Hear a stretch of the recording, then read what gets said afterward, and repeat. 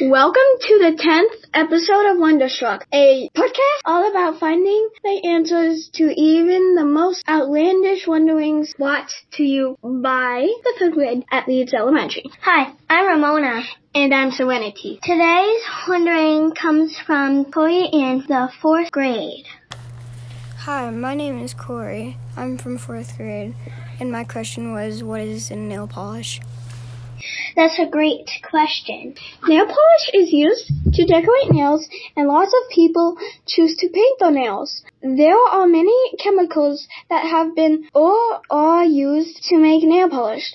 Strong flexibility and resist chipping and peeling. Nail polish made today include a film-forming agent, a solvent, diluent, resins, and plasticizers, pigment, and add additional chemicals that make the polishes easier to put on and keep the colors from changing. Painting your nails can be fun and creative, but if you are not careful about the brand of polish you choose, you might be exposing yourself to chemicals that could be toxic. According to the company Ella and Mila, which make safe nail polish that are free of toxic chemicals, there are 5 main chemicals to avoid in nail polish.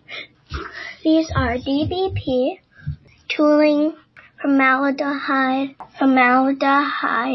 resin, and camphor. Next time you think about painting your nails, be sure to choose a safe nail polish. Many nail polishes put users at risk by including dangerous chemicals. However, companies are started to make polishes that are healthier and toxin-free. Some of these companies include Ella and Mila, Zoya, Piggy Paint, and Suncoat. Hey, Ramona, did you know that sometimes fish scales and crushed bugs are used to make certain nail polish colors? Ick!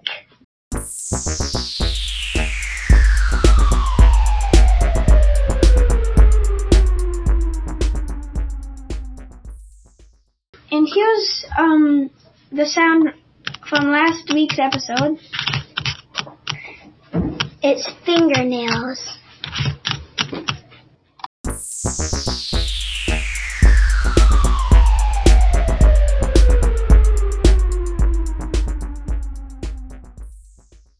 And here's our mystery sound cluing you into our next episode topics.